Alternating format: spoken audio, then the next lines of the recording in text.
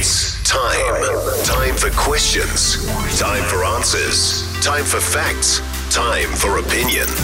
Time for Andrew Dickens on Heather Duplessis Allen Drive with Vodafone. Changing to One New Zealand in 2023.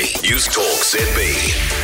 Yes, good afternoon to you. The time is 8 minutes after 5, and I'm Andrew, in for Heather Duplessis Allen, who's on holiday. Right, inflation. Will we see it fall tomorrow? Economists are predicting a drop to under 7% for the next quarter when it's released tomorrow. ANZ's picked it at 6.6%. So actually with me now is their economist, and that is Finn Robinson, who joins us. G'day, Finn. Good afternoon. You picked it at 6.6%. That's down. Is that good? Well, it's good news in the sense that any drop in inflation does reduce the cost of living pressure on households to some extent. I guess the bad news, if there is some, is that we're expecting most of that drop in inflation to almost entirely come through a reduction in petrol prices. So, some sign of inflation easing, but it's not broad-based across the economy.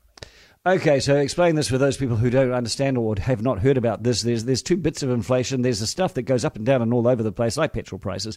But there's the underlying domestic inflation, which is the bedrock of it. So that's what we need to watch out for. Is that right?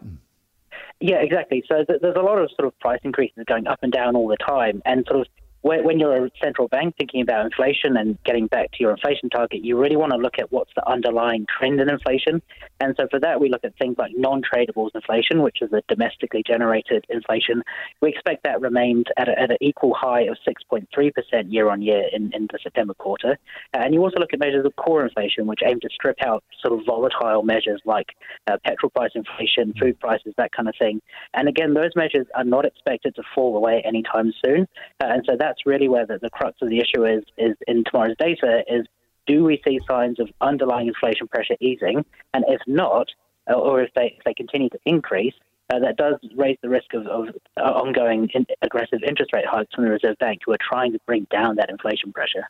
Yes, and also the sentiment. What is the market going to do if you hear that inflation, underlying inflation in particular, is not going down? Yeah, well, ultimately, markets will continue to price in further interest rate hikes from the Reserve Bank, and that pushes up wholesale interest rates in the economy, which directly then flows through into retail interest rates that consumers pay. So, yeah, ultimately, if inflation pressures look like they're continuing to accelerate, which we do not think is the case, but if that does happen, then interest rates, there's just further upwards pressure on those for consumers as well. And as the interest rates go up, of course, the squeeze comes on business. And so the question is, how will that affect the possible, and it's still possible, or is it recession? Yeah, absolutely. So, the whole sort of mechanism of monetary policy is to slow down demand in the economy to bring down inflation. And ultimately, that does come at the cost of economic growth.